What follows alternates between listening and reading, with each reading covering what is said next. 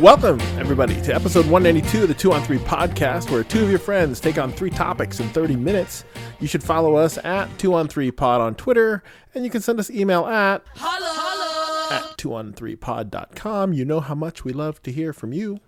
I'm Chris, and you can find me trying to figure out how to swerve the International Space Station at CD Villasenor on Twitter, and with me is Ty. Where are you trying to avoid space junk on social media? I've been missing the space stories, clearly, at SCATJK. I'm following all the wrong people. You are. So, just as an aside, this Sky News on their Twitter wrote that the International Space Station is forced to swerve to avoid collision with a fragment of a Chinese satellite. Okay. How do you swerve? How do you swerve the International Space Station? You just gotta fire the thrusters, man. Are you really swerving it? Does that really count as swerving it? I'm sure it's a long drift, but yeah, I'm willing to bet that they sort of like just fire off one end and kind of put it in a different rotation, and it kind of takes a. And then you like totally pull like a Fast and Furious Vin Diesel move and like steer into it, and then like throw the thrusters again. I don't know. Maybe Ludacris and Tyrese are up there doing it right now themselves. They might be. Maybe they're doing it for the next Fast and Furious movie. That's what I'm saying. Yeah. Anyway, I don't know how you do it. I saw the headline and I was like, I don't know how to swerve that thing. It seems it's space, right? It's like, you get momentum going around. The word swerve and a lack of gravity don't really go together. Not really. But but I don't know. There's people are interested in space again. So anyway, but that makes that's a kind of a funny segue into our show tonight. Is that we're talking a little bit about being alone, in space. Got a little talk about being alone. There's a lot of I've been giving it. I've had a recent experience where I got to be alone, so we'll talk a little bit about that. We'll also talk about some of the best movies about being alone. And I don't know, maybe Home Alone might show up on that. Is that on your list? I don't want to do the show. We'll get there. We're going to talk about some of the and in the overtime we'll do the standard stupid things that people say. Yeah. Perhaps the stupidest. I think we've already uncovered the stupidest. I think like a couple of weeks ago we decided, yeah. We decided it's going to be tough before the end of the year to find something dumber than that, but we'll see. You never know. And then we'll talk about some of the political undertones of a very popular franchise. But anyway, before we jump into the show, I just wanted to. We live in the Pacific Northwest, and over the past couple of months, the people keep finding new ways to talk about the rain. Heavy rain. Yeah. There's many kinds of terrible. It is. And I noticed that they're not using Pineapple Express anymore because is that racist? Maybe. Are we avoiding that term now because maybe people in Hawaii might get like bent out of shape about it? I'm not really sure, but we'll have to ask them. We'll have to ask somebody. It's a drug reference now. They don't like that, probably. That's probably what it is. Rogan That's a sidebar from the sidebar. Rogan sorry, go ahead. Rogan and Franco blew this for the weather people. Perhaps. I noticed that that my university is going through some athletic strife at the moment. Indeed. Yeah. Which is why I don't know anything about the space on Twitter. I'm too busy calling for a man's firing. Calling for a man's head on Twitter. Look, this is the system. I don't know. I didn't make it. But I feel like we can't play Purple Haze at the football games. I bet it's because it's a drug song. Sure. But the people have only been playing Purple Haze since like 1969. It's 1968 or whenever the hell that thing came out. 1971. I don't know I don't know. It seems like the people who would be upset about it aren't listening to the lyrics anyway. But back to the rain. Back to the rain. So they made up things like bomb cyclones. We have bomb cyclones. We have barometric leaves. We have atmospheric river. Is new. But what I'm trying to get to is that we as Pacific Northwesterners need to stop complaining about the rain. I think that it is coming down in massive buckets these days.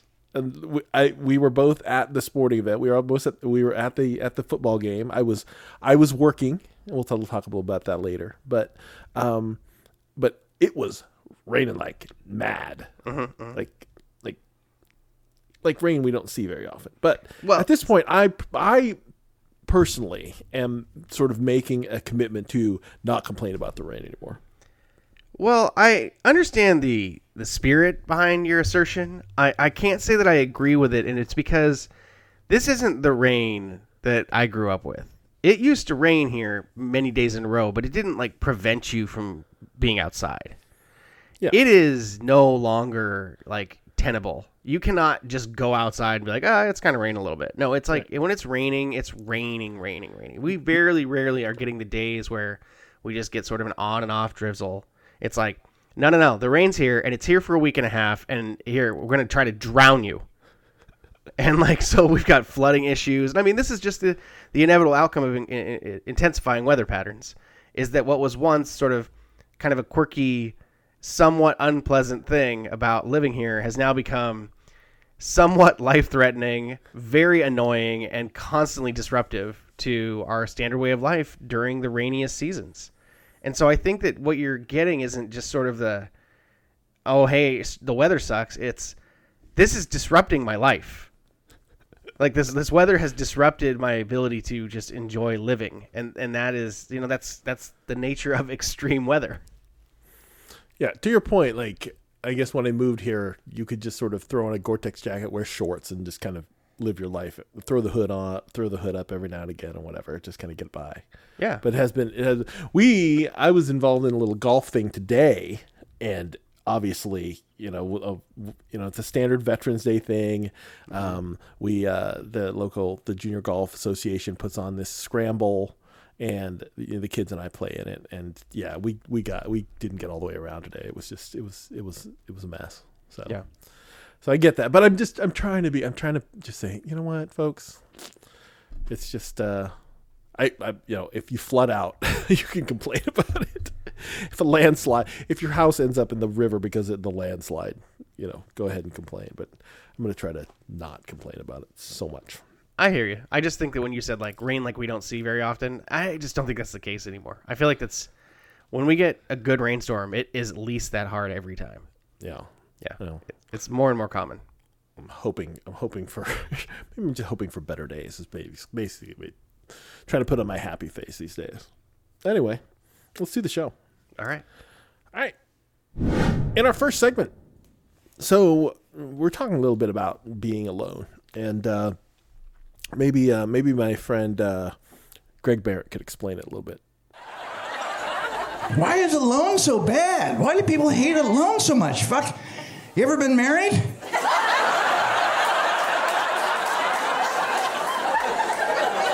Alone sounds like crack. Oh, I want some of that alone. What's that like? Is that good? You've been alone for a long time? You're super lonely? Tell me about it. What's it like? So nobody talks to you. Nobody. And you're just alone, and you don't do anything with anybody all day. And you can do whatever you want because nobody cares, right? Oh, fuck, what's that like? Is that pretty awesome? So you're by yourself, and you got nobody. Fuck, tell me about that. You can just go to bed any time of the day? And you sleep all day because you're so sad. Fuck. That sounds incredible. What a fucking beautiful picture you've painted. You lonely fucker, switch with me. I would like to know some loneliness.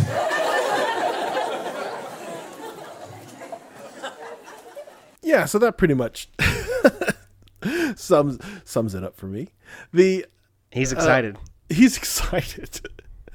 And last week I got a chance to experience some being alone, which was great. My wife's sister, it was her birthday. She lives in Houston now. Mm-hmm. So they were having a party for her, and I begged out of it, and it was fine. And so my wife and the kids all flew to Houston for 4 days. Okay. Leaving me at home alone, just by myself. And I spent much of my 20s just sort of being like a dude who lived mostly a solitary lifestyle. I had a lot of friends, and I did go out. Mm-hmm. But there was just a lot of times where it was like just me.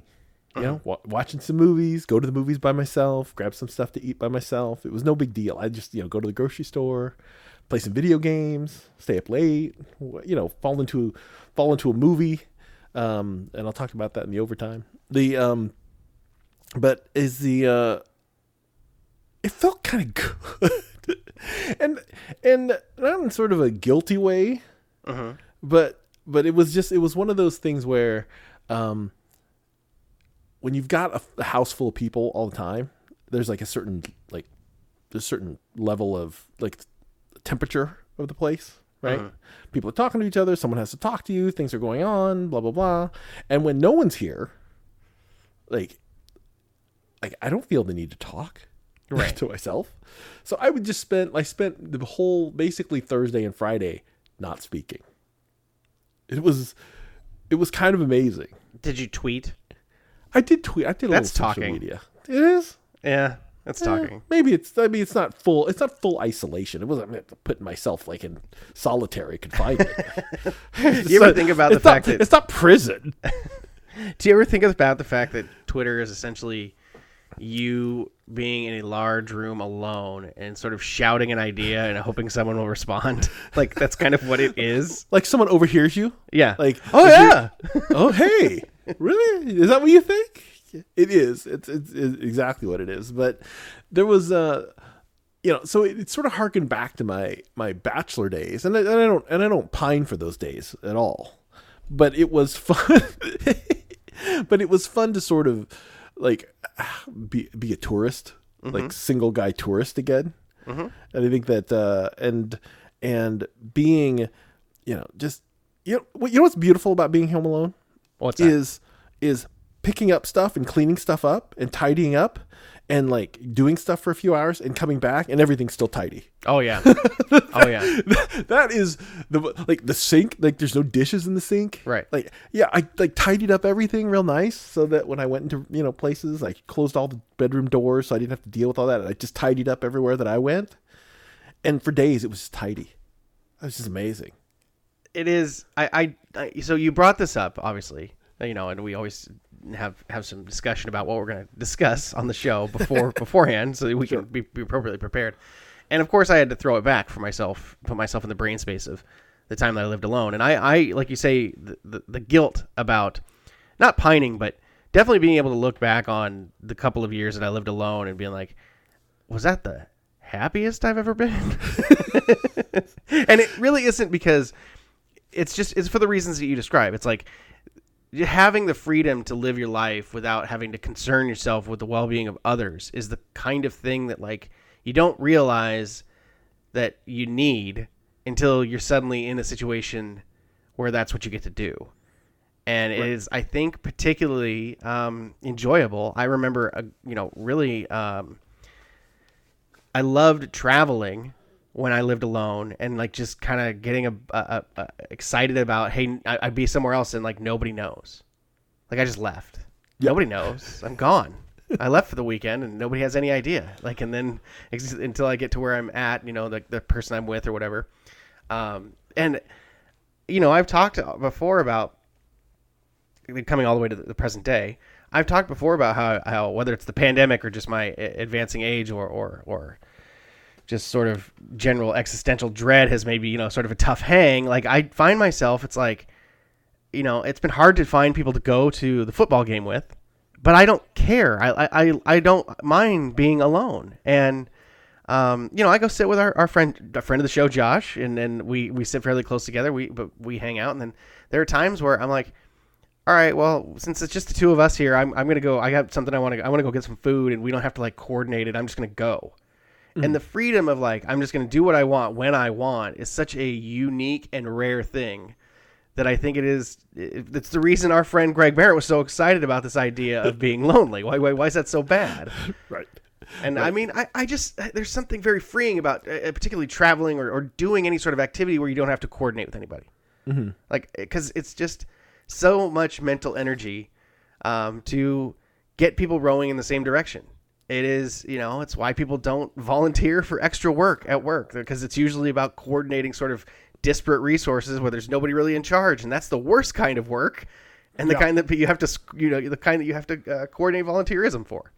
Anyway, I hit on a bunch of themes there. It's just kind of what was popping to the front of my mind when you asked me about, like, hey, when you think about, being alone, what comes to mind? And as happy as I am being a father and everything, it's just there's just nothing like that intoxicating feeling of what it was like to be able to just be completely free of obligation. Yes. And I would find myself lying in the bed in the morning and just be like, the alarm's not on. And I'm just chilling in the bed, just like lying there, like no phone, no TV on, just sort of just lying in the bed. Just it's quiet. I don't have to get up. Like I'm not hungry at the moment, so I don't have to get up. No one's asking me for anything. It was, from a vacation standpoint. Like unfortunately, my wife was having to deal with like that and then some. Right, that's the flip side of any of this. On the other end of this, she was dealing with her family and the kids and all these other things, without the home court advantage. So she was actually getting run down pretty hard. But I was just like, I guess, and part of it probably is just being an introvert in that way. I mean, you just need those quiet times to charge your batteries. Like some people just need that, right? I mean, that's usually the reason I stay up late here in the house. Because for the most part, between 9:30 and 11:30 or so, it's like no one's kind of around, which is my time to sort of just be passive about stuff, right? You don't have to. There's nothing to do. But I had 4 days of that, which was very. It was better than any other vacation. Like being home by myself was better than me going to Hawaii for a week. Like the family vacation is tough, man. It's a tough. It sucks the energy out of you in a different way. Yeah. But really, I mean, this was my perfect vacation. It was like no one was here. No one, like they were the time zone was in a weird way, and they were doing things so that things got late, and so no one even really called me. Right, right, because it'd be later when they were finished. Yeah, right. I'd get a text. It's like, oh hey, it's okay. Hey, good night. Like, perfect. I really feel you on the out of bed thing because, when you have kids, every morning there's a number of things that have to happen so that everyone can go start their day. Right. And when you wake up, any moment you spend not getting out of bed is a guilt-ridden moment of kicking a can down the road on either making breakfast or lunch or whatever. Yeah. And my kids are unappreciative as hell. Like nobody ever made me hot breakfast when I was a kid. My mom didn't get up. She's like, just go pour yourself a bowl of cereal and then get yourself to school. Hot breakfast? No, that never happened at my house either. Like, and I'm cooking hot breakfast like 3 times a week. At least you're good. You're good, Dad. But I did. I have to make up for all the other ways that I treat my children poorly. So on the Saturday, so it was a Thursday, Friday, Saturday, Sunday, all day Sunday. They didn't come back till like 9:30 at night on Sunday.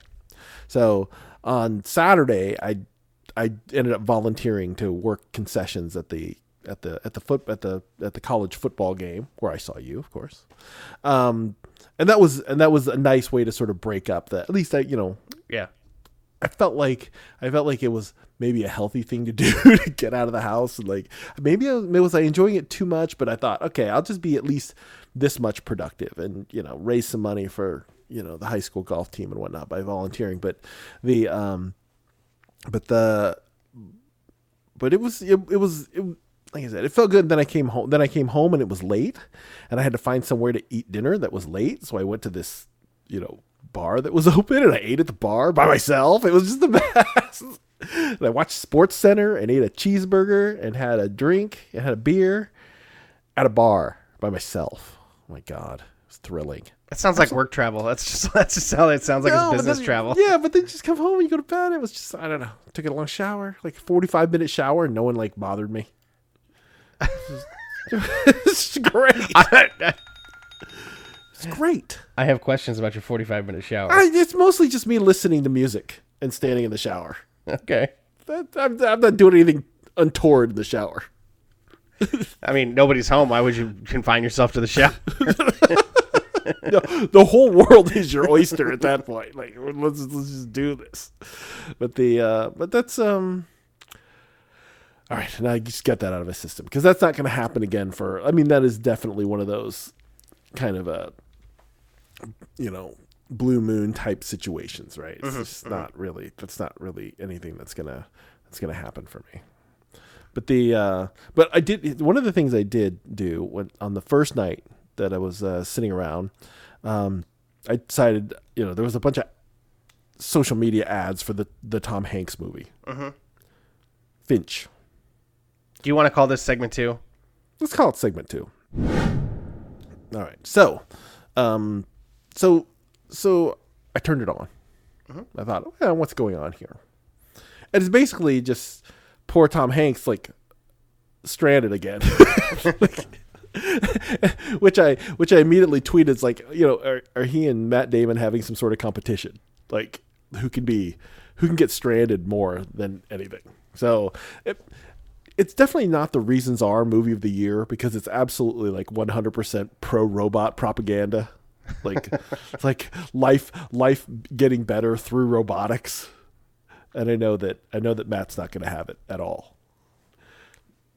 It's is it getting better or is it just he's forced to? I mean, okay, how deep do you want to go on this? Do we need to do spoiler alert for this for people? I don't know how much people care about the Finch movie. People don't care about the Finch movie, so we could talk about it as much as we want. I'm sure no one cares.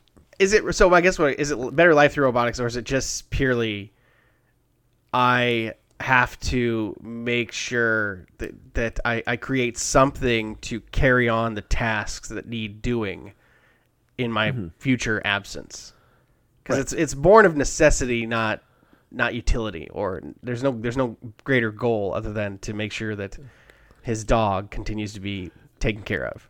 Right. Which is the funny premise to a movie anyway. Like, if someone pitches you this movie, it's like, you'd be like, no. It's like, but we got Tom Hanks to do it. It's like, okay. Yeah. Well, Tom Hanks is on the studio deal, right? He's on the 5-picture deal from Apple. Yes, he is. I didn't see his other one. I didn't see News of the World. I think that was, and then I didn't see the submarine. There's a submarine movie, and then there's a cowboy movie. There's a cowboy movie? Well, yeah, it's called News of the World, where it's a Western. I have no idea. Okay. Okay, so and then there's this one. So Greyhound is the submarine movie. Yes, which I also didn't watch, which looks pretty good. But all right, I might have to do the Hanks Apple Plus marathon. But I meant to watch Greyhound at some point. Not that I have it, but so basically the premise is the world's just gone to hell environmentally, and he's stuck in St. Louis, which I completely understand. I too have also been stuck in St. Louis, and there's a robot and a dog robot. It's like, so there's all kinds of and an RV, which spoke to me, which I thought to myself, if I had an RV and a dog, all I would need is a robot, right? Sure. Yeah. I mean, it's very much, what it reminded me of? I mean, it's basically Tom Hanks as sort of an alternate, like a variant version of Han Solo. He's got he's got an RV, he's got a Millennium Falcon, he's got a Chewbacca, and he's got a 3PO and a R2-D2. And he's driving, and he's just traveling around. And then shit happens. So it's basically it might be my 6th favorite Star Wars movie. The robot counts as Chewbacca in this case? No, the dog is Chewbacca. The dog, okay, all right. He's Han Solo. The dog is Chewbacca, and then he's got the humanoid robot, and he's got the small robot. So it's basically a Han Solo movie. I mean, except Chewbacca is like a sentient person. The dog is it's really rude to Chewbacca what you're saying right now. It's just a dog. He is the companion. He is the non-human companion. I mean, dogs have feelings. I think it's established canon at this point that Han is Chewie's pet. given relative lifespans. So this might be actually the Solo. Let's think of it as the Solo sequel. Except the time department, the time agency. Who does Loki work for? The TVA. The TVA. He's a variant. He's a Han Solo variant who's driving this modded up hunk of junk. It's a hunk of junk, but she's the fastest hunk of junk in the Midwest. See, I was getting more of like Splash sequel vibes. Like he tried to learn and like teach everyone, and that's why he's still alive, because he knew it was coming. But right, yeah. But meanwhile, the mer people have been wiped out. Everything's gone, turned into a desert. Right. I couldn't help but connect it to the weather too. You're like, you put this on the rundown. You're like, okay, this movie, and then complaining about the rain. I'm like, well, I mean, it seems like that with this movie, it's just like, here's what's going to happen when the Earth is all burnt out. Basically, it's like massive solar flare. Yes, it dries the Earth. They did blame it on a massive solar flare that fried up the ozone layer. Yes, and desertificationized everything. But the running theme, the primary driver of tension was whether or not the weather would kill him from like day to day, week to week. Right. Again, he's by himself. He's like, everything becomes slightly more vital, right? Every mistake you make when you're, and this is something we'll go into when we talk about movies where you're alone. Mm-hmm. Like every little thing counts, right? Like when things, and which is the beauty of me being like an isolationism tourist, mm-hmm. as I was last week. It's like, really, I get to do anything I fucking want, right?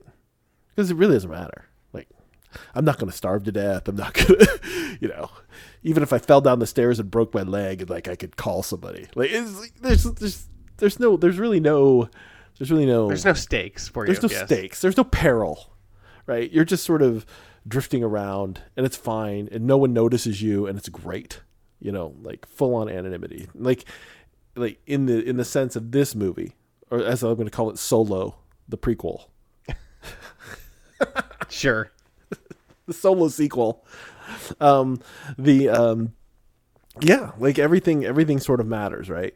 Everything, I don't know. I thought it was a pretty good movie. I enjoyed it. It's an easy watch. I mean, it's not, no one's going to win an Academy Award or anything, but I kept expecting something to happen. Yes. There's like, there's this one sort of pseudo interaction they have, right? And then it sort of just dries up. Yeah. So I don't know. Yep. Anyway, I don't know. You can check it out, but like I said, there's a lot of let's just jump. Let's not wait for the timer. Let's just jump into segment 3. Okay. Here we go. Segment 3. So let's so when we're talking about movies about being alone, I did mention Home Alone. It might not be one. It might be one of the best movies about being alone, but it didn't really make my list. No. Did it make your list? I didn't think about it, because when I think of alone, just being alone or loneliness, I think of more things that require introspection. Mm-hmm. And I don't think he's ever really alone. It's only like a day and a half. So he's never alone long enough. It's maybe like 3 days, 3 days max. In the first movie, it's like, yeah, because they're waiting for them to leave to rob the house, and he's there. Then they come back the next night, and that's when everything goes down. And then his parents are home the following day. Okay, so maybe it's 3 days. It's 2 nights. I think 2 or 3. I think it's 3 total nights. Okay. Yeah. All right. That's not enough time to actually be alone. He's only alone for half a day. He gets up, he dicks around the house, he goes shopping. But he's like 10 8. Years old. He's 8. Yeah. There you go. All right. So, what's the first one on your list? Actually, the first one on my list is another Tom Hanks movie, but it's not one you would think of. It is Catch Me If You Can, which is a crazy movie that's intensely about being alone and the crazy stuff you'll do to try to make yourself into something when you don't have someone to become. Right. No, that's a really good take on that movie. The fact that, because both of the main characters are intensely alone. Mm-hmm. Yeah, and they there's that great scene where he calls on Christmas. Right. Exactly. and Hanratty's like in the office on Christmas. Yep. And then he laughs at DiCaprio because he's like, you didn't have anybody else to talk to. It's Christmas. Yeah. Oh, that's a good one. I think it's a really interesting movie about being alone and the things that you'll do to convince yourself that you're not. Right. So I'm going to get DiCaprio into this. Maybe he needs to be in the running for this alone thing too with Tom Hanks and Matt Damon, because The Revenant, which I make a ton of Revenant jokes all the time for just anyway.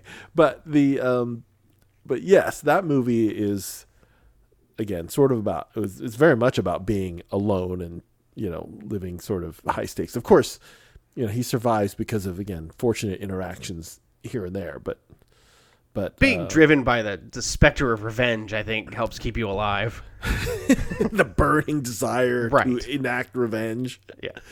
But I like that movie. I mean, again, it's like a ton of dialogue. There are some movies that are great to like have on while you're playing video games, because things, but the bad ones are like these kind of movies where like there's not a lot of dialogue, like a lot of it just happens on the screen. So you're like, all you hear like the sound effects and maybe some background music, and you're just like, what's going on in that movie? Like, I need a little more talky movie if I'm like doing something. Right, because you have to be able to watch it without watching it. Right, which is what I did with Black Widow tonight. My daughter wanted to watch it, so I said, I'll turn it on. Is that the first time you watched it? Yeah. So, what'd you think? I don't mean to sidebar on this, but what'd you think about it? Because I've had a shifting opinion on this movie. Well, first of all, the first 10 minutes, they're very interested in Scarlett's butt and her boobs, which I was like, who is directing this movie? And then I like it. It was good Marvel fare. I mean, it's goofy like a Marvel movie should be, but I like they got the right people in it. Yeah. I felt like it was unfairly maligned when it first came out, but then it was like, I didn't really like it that much, mostly because it didn't have any bearing on the upcoming continuity, right? It was this person's story is resolved. So now you're asking me to just go back for the sake of going back. And that's not always a winning recipe when there's no stakes, like we talked about. I mean, there's a story to be told in between Civil War and whatever came after Civil War, Infinity War. And if they had done this movie at that time, this would have been a huge hit. Right. Yeah. But yeah, they sort of just like looped back and then made it. Yeah. They'll figure it. The Marvel guys will figure it out, I believe. But that's not what we're here to talk about. That is not what we're here to talk about. You got another one? Her. The Joaquin Phoenix AI movie. Speaking of ScarJo. Right. So I'm just free associating. I really liked Her because it's really uncomfortable. I feel really bad for the Joaquin Phoenix character throughout the movie. And then the movie, I guess spoiler alert for Her, but I can't make the point without telling you how it ends, which is to say that the movie doesn't care about him at all. And so it ends with him just absolutely getting left. And he falls in love with the AI, and then the AI, they all meet each other, and they're like, "Okay, we're gonna fuck off to the metaverse, so bye." Right, that's the movie. Right. He's alone, and he falls in love with his cell phone AI. And he falls in love with Siri. Yep, and then she just leaves him. She's like, "Okay, well, you're just a person, and everyone else, all these other AIs can do infinite interactions with me at all times, so I'm out of here." I actually think that's a good performance for Joaquin. Yeah, the movie shouldn't work. Right. And it does. Yeah. I was thinking about this movie, Open Water. Do you remember Open Water? It's basically about this. They're a couple, but they're stranded. They go on like a scuba. They go on a scuba diving trip, and they get left. Okay. Out in the middle of the ocean, and it's like 90 minutes of them being fucking stranded in the ocean. It is really like, I think there's some shitty sequels to it, but the original Open Water is totally worth watching. It's very uncomfortable. Now I'm like, what was the Blake Lively shark movie? The Shallow Water. There you go. Oh yeah. The Shallows. The Shallows. Oh yeah, The Shallows. I like that movie. just trapped on this little outcropping, spending like days trying to get back to the beach while the shark just hems you in. That's not going to make my best alone movie list. I didn't even think about it. But yes, that was pretty good. And this one's very mainstream, but I do like The Martian. I think I read the book years before. I got a tip on the book. Somebody said it was really great, and so I read the book. I thought it was awesome. I think the book is much better than the movie, but I really enjoy the movie as well. I like The Martian a lot. The kids like The Martian. Yeah. You gotta science the shit out of it. Yeah. Basically, I like that about that character and that the story is that he just doesn't freak out. Like, he's obviously scared out of his mind, but he just does one thing at a time. Like, what do I need to do next to stay alive? And then what do I need to do next to stay alive? And he even tells that little story at the end when he's talking to those people, like, space is unforgiving, and if you have to screw up like this much and you're dead. And he just I like the message. I like the story. I like the way it's told, and I like the message behind it. I think it's a good thing to teach kids. We'd be remiss if I didn't bring up Castaway, right? Sure. Like, I think Castaway is really good. I think I like it because it treats the protagonist so poorly. Like, he works so hard, and every time, this is exactly what would happen. You would absolutely do something stupid because you don't have any experience, and you'd hurt yourself, and it would set you back weeks, and you'd maybe die or get very close to it. And then he gets back to a world that's left him behind. Right. And the world's just like, no, we don't care. Sorry that you were alone on that island for 5 years or whatever, but nobody cares. Right. I put this. There was this movie that I've been watching lately because it's been on cable, and I don't think it was a big hit or anything. But there's a movie called Love and Monsters, starring Dylan O'Brien. Again, I don't know it. It's like this sort of post-apocalyptic world, but in this particular world, all of the insects and creatures have like mutated into this thing, and the human race is at peril because they're all like living in, missile silos and stuff like that. And this kid who just happens to be in love with this girl decides he's going to like cross over to her camp. And it's just kind of it's an actioner, but it's sort of like the nerdy kid kind of. It's like, it's a really funny take on like the nerdy high school kid who decides he's going to like go on a road trip because he's in love with this girl. You know how we had a ton of those movies when I was a kid, like about guy who falls in love with college girl, and then like, he has a road trip, and then of course, wackiness ensues. And it's basically it's just enjoyable. I don't know why. I like it. I like this movie. I like it. So I'm educating myself in real time, and it to me it feels like, because what you're describing to me sounds a lot like this series of graphic novels that my daughter read called The Last Kids on Earth. And at least in the very first one, the main kid is motivated by the fact that he assumes the girl he had a crush on in high school is just alive, and he wants to save her. Oh. And so like, he's one of the few survivors. And like, the first book is animated by him setting out to like cross the town to save her. I wonder if it's I wonder if there's some sort of, based on whatever, but well, they made a Netflix cartoon about that show. So I just do wonder if it's like, oh, what if I just sort of stole this idea and blew it out, and we made 90 minutes out of just this one part. And we got Jessica Henwick involved, and I'm always down. I'm always down with Jessica Henwick getting involved. Okay. All right. So lots of movies about being alone. Feel free to watch them alone or with others. I don't know. I want you to tell us how you'd spend your alone time. We never really got a chance to get into that. We probably should have dug into it further.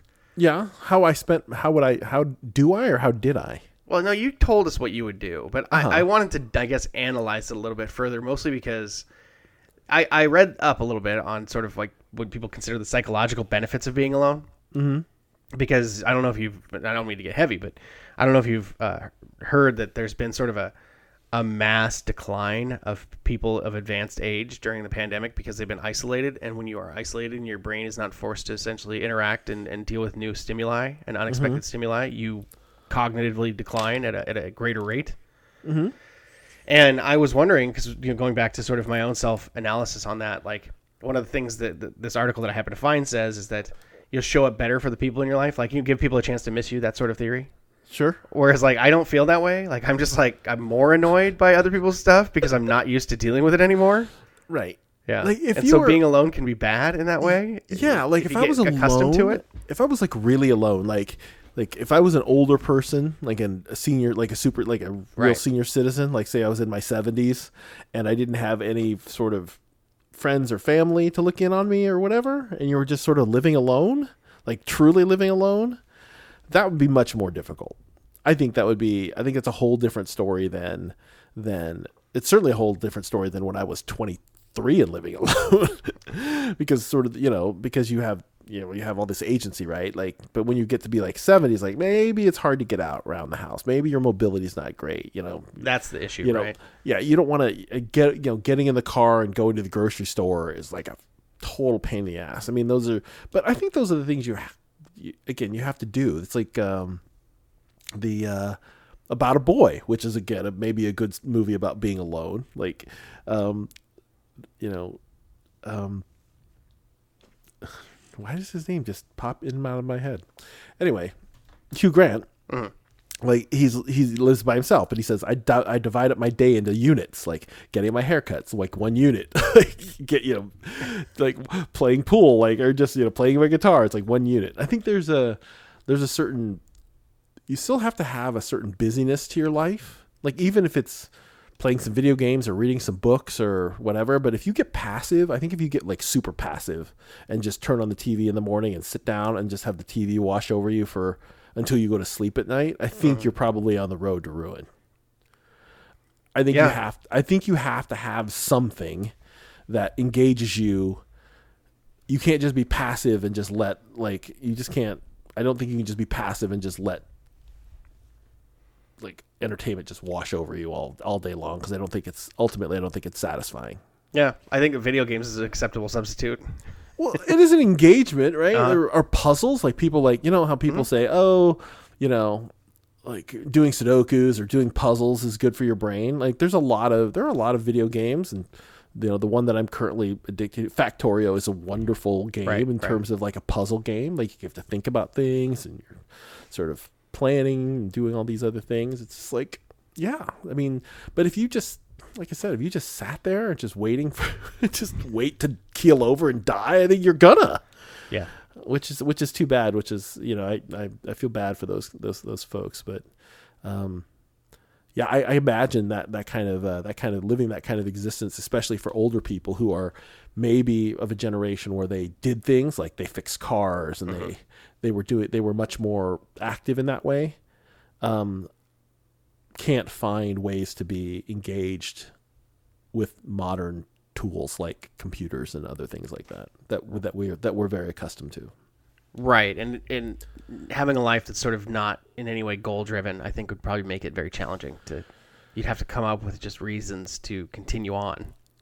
Right. I mean, that's the thing. It's like, the people say that you have to have something to live for, right? That's one of the most important things. That's what happens when people get, they retire. They sort of lose this whole, like, what's my purpose? Like, my purpose is not to work, to be honest with you. I think I'll figure something out. My in-laws are a couple of years into their retirement, and my mother-in-law said something funny about my father-in-law, like, well, he's got too many projects. It's like, what are you talking about? What do you mean? Well, he can't start. We can't start some other projects. It's like, why not? Yeah. You got something else going on? What else is he doing? Right. Let him start 50 projects and let him like tinker. Let him like work on whatever he feels like working on any given day. Right. I could definitely fill my time sort of endlessly getting my domicile dialed in. I think that's when I think about like this movie Finch. Going back to this, that's that was the before we sort of bailed on it. I think I was going to try to get us here when we were there to talk about, like, I think I can relate to this concept of, why does he have this great life? If things are so crappy, it's like, well, you have nothing else to do. So every day is just spent dialing in your spot so that you can like live your life. Right. And eventually you have the book scanner and all the stuff set up to, build the robot brain and all the stuff that he has to do to get the robot ready to go. And I really enjoyed in the movie how it tied together his research and what he had uploaded. Like, you're like, why is he uploading this? Like, going back to the Winnebago. Like, why is he uploading this owner's manual for this The RV? yeah. Yeah, because he knows he's going to need it. He's dialed, and I think that's probably so left to your own devices. Like you would do that, but then like you introduce other things into it, right? Like like say when you're retired, like of course your father-in-law has to deal with your mother-in-law who's like telling you, why are you doing it? Why are you doing that today? Why is that happening? It's like that's just that. It's just what's happening. Right. It's just what's happening, huh? Just sit back and relax and don't worry about it. Don't worry about what I'm doing. Like, just worry about what we're going to do together, and that'll be fine. But when I'm doing things, don't bother me. And also, whatever you want to do together, write it down on a schedule in advance so that I can make sure that I'm available for you when you want to do those things. Because otherwise, I want to be able to do whatever strikes my fancy because that's the whole point of being retired. Right. Like, yeah, don't roll in here 5 minutes prior to us like, and go, hey, we're going to so and so tonight. I'm like, what, we are? No, I can't. I can't do that. No. You're gonna have to. I'm just have to block. I can just see my retirement calendar like blocked. Like this is like blocked from like 10 a.m. to like 4 p.m. It's like this is blocked. You can't schedule. If you want to schedule something in there, you're gonna have to get like at least 2 days. Right. You got to negotiate terms. You're like these times a day are mine, and if you want to deviate, then we must discuss.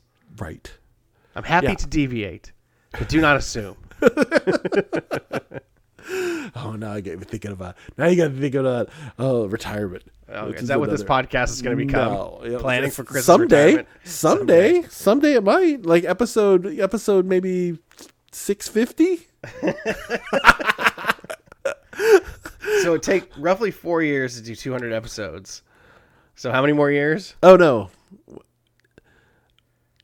I will know very clearly what the deal is the second my son goes to college. That's 5 years from now? That is, he's in 7th grade. Okay. So roughly 5 or 6 years from now, I will know very clearly what the plan is at that point, because my daughter will be out of college. Okay. He will be into college, and then we'll have whatever's late. We'll just lay everything out at that point and be like, can we do this?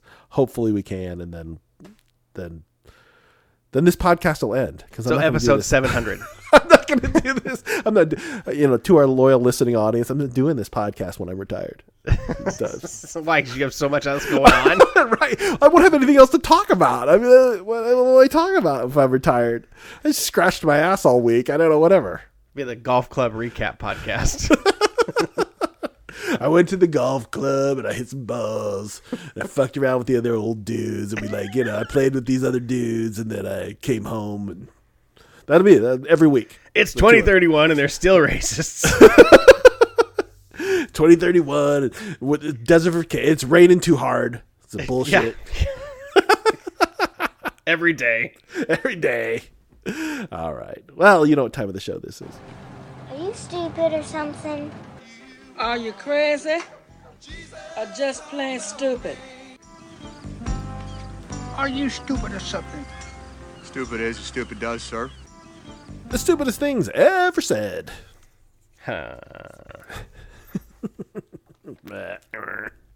More from the chase. Which pioneering bodybuilder was born Angelo Siciliano in Italy in 1892? Contestant. Arnold Schwarzenegger? Yeah. Yes. True story. True. This man is 132 years old. From an elementary school test. Solve. Tammy has 13 stickers. Jen gives him 10 more. How many stickers does Jack have? Fucking rude, man. Can you imagine reading this? You're like 3rd grade. Right. Like, it's like, God. How the hell do I? Well, you don't yet understand that like a mistake can happen. Right. You're just mortified. Like, what? I can't figure this out. I'm an idiot. Yeah. Oh my God, I'm stupid. Oh, I had that whole thing with the younger one not that long ago. She's fine with it. She got over it, but there was a whole, this math is challenging, therefore I'm dumb. Right. And I was like, that's not how it works. No. Yeah. Like, just to embrace the confidence of a mediocre white man. If you don't know how to do it, it's not worth knowing. Right. Just lean into it a little bit. Yeah. Just, again, just take it one step at a time and science the shit out of it. You'll be all right. We're working it out. Good. I'm enjoying doing the multiplication tables with them and giving them the mile markers on it. Like 12 times whatever. I'm like, you know what 11 times it is, right? They're like, oh yeah. I'm like, okay, so just one more of that number. You don't have to know it. You just have to know something nearby. Right. You just get close. Yep. Start with 10. 10's always a good one. What are the 5s? What are the 10s? Can you just work it out from between there? Right. Yeah. Exactly. This is football commentator John Madden. I always used to tell my players that we're here to win. And you know what, Al? When you don't win, you lose. Fair. Point out the lie. Not particularly insightful. Point out the lie. Here's a headline from the editor and publisher. Florida reporter completes sentence. Actually, that would be something. Florida man learns grammar. Sportscaster Chris Spielman during a Detroit-San Francisco game. That's a loving headbutt. That's not a mean headbutt. I gave out a lot of those in high school. Sure. For sure. The loving kind. Yeah. State Department spokeswoman Heather Nauert in a CNN interview. You might remember this. And when we don't have the facts, we won't bring them to you. God, that's the thing. If you're a public figure like that, and you're on TV a lot, you're just gonna end up in this stupid calendar, dude. Yeah. There's no way around it. Well, I mean, there was some unique circumstances around the last few years that true, lead but to some still additional. Yes. Right. I mean, but everybody who speaks that often and at that level is gonna just shit one on a regular basis. You're just gonna end up, putting something out there that's just a big giant turd. Sorry. It's true. And finally, here's Romanian Prime Minister Victor Ponta after his party lost the election. Their system of electoral fraud worked better than ours. Also, Donald Trump Pretty much. also said that. He also said that. So good at rigging elections that with losing governorships. Then I saw that the backup plan was to make sure that there were a bunch of votes found overnight so it didn't look like a blowout. And it's like, what the... It's just really hard to live in a world where you're just going to invent whatever reality suits your... We're just going to have to take a flamethrower to the whole place. God. I don't even know what to do. It doesn't seem like we can leave. Let's just go to the overtime. All right. Overtime. All right. So part of my in my isolation, I ended up stumbling into a Hunger Games marathon. Now, I recall reading some of the books. I might have even read all the books. I read all the books. And whatever. And I didn't really think much of it. I was like, okay, I read it. It's like, YA stuff. It's like, whatever. They make the kids kill each other. It's whatever. Turns into a rebellion. I get it. So I'm watching it. And again, it's a good thing to do while you're playing video games. Watch 4 Hunger Games movies. And and actually I watched 3 Hunger Games movies. I have not watched Mockingjay Part 2 yet. Oh. So I do have something to do. So I'm watching it and I'm like, do the people who are starring in this show and making this show realize they're making what might look like a very pro-Republican, anti-liberal urban story? How so? Okay, so the urban elites are all like wasteful and sort of, they're like the Hollywood elites. They're like, and then all the people who they're subjugating are hardworking coal miners and farmers and all this stuff. And then they cull these children from these hardworking rural places to make them come to the city and entertain the urban West Coast or coastal elites.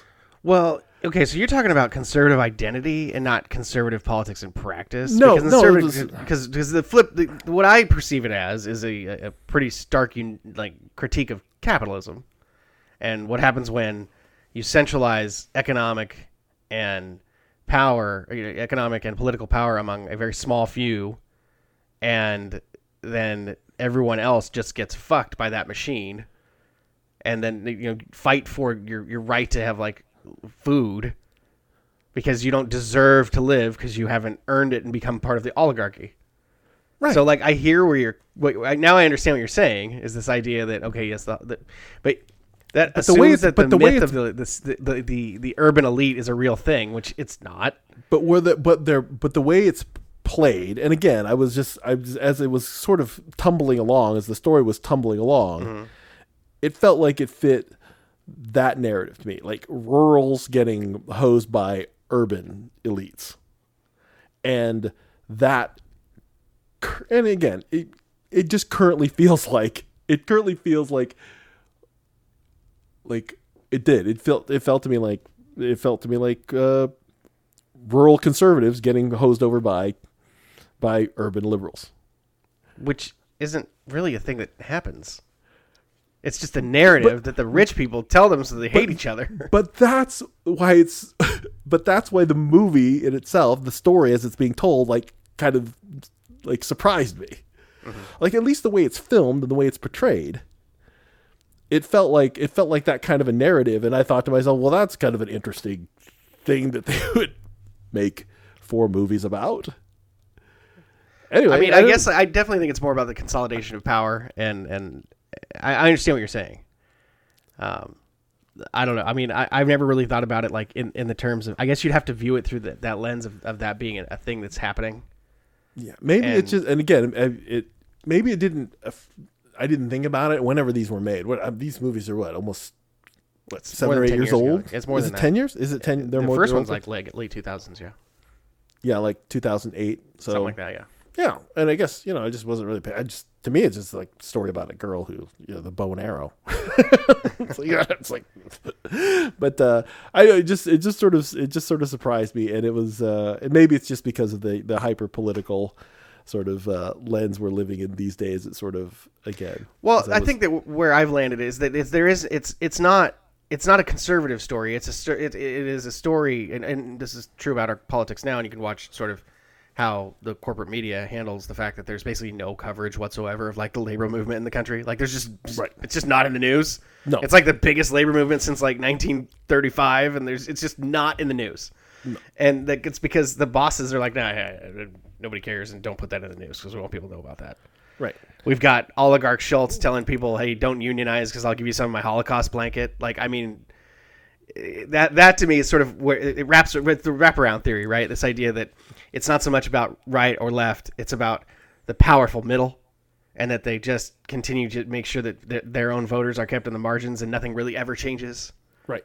Because, and so to me, it's less partisan, I guess, than your take on it, and more just, well, yeah, this is what happens when you consolidate power at the top, and then everybody else just gets hosed. Yeah, but the Capitol, all those Capitol scenes are played like the Met Gala, and fair enough, yeah. The media and like the host that gets played by Stanley Tucci and all these other things just all feel like how it played out. Anyway, I just thought it was. Oh, well, I guess my point is that yeah, but the Met Gala is fucking a worker on the left just as badly as they're fucking a rural worker on the right. Is my point. What was that? Like the real world Met Gala. Like it is just as obtuse to the needs of a leftist person who's underemployed and working multiple jobs and struggling and living in an urban setting. Right. As it is to someone who considers themselves a conservative, who lives in a rural setting and struggles for similar but different reasons and just has different ideologies about the way those problems should be solved. Right. Right. Yeah.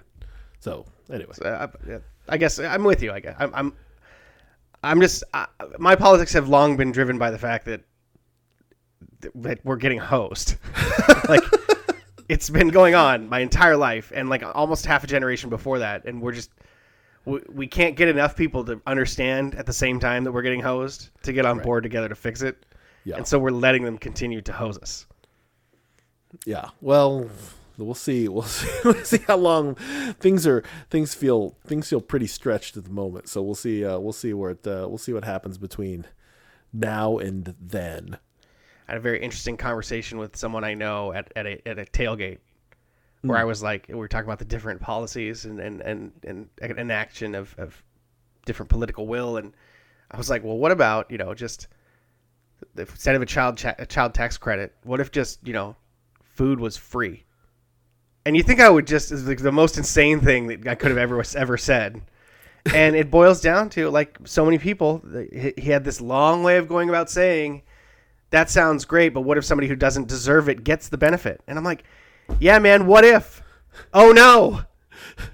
Like, what? If you give something to 100 people and only 90 of them deserved it, did you do a net good or was it a net positive or a net negative outcome? So it's interesting people's appetite for the suffering of others. Yeah. Yeah. I mean, it just puts your not so great existence in stark relief of people who really have it much more difficult. Right. So maybe you feel better about yourself in some weird way. The trolley problem. Yeah. I can't believe you thought you were going to bring this up and not drive me into this headspace. Into the Snowpiercer. Yeah, what are you doing? Oh, you tailies. All you tailies, get to the back. They're running that promo for it right now, and David Diggs is like, the world is warming in certain places, and it sounds like a good thing. Well, yeah, it's cut like it's good for them, and I'm like, no, man, it's real bad. I'm sorry, and much love to Jennifer Connelly because I've only had a crush on her since I was 16 years old, but I can't even watch that show anymore. Like, I watched like a season and a half. I was like, all done now. There are worse shows on TV.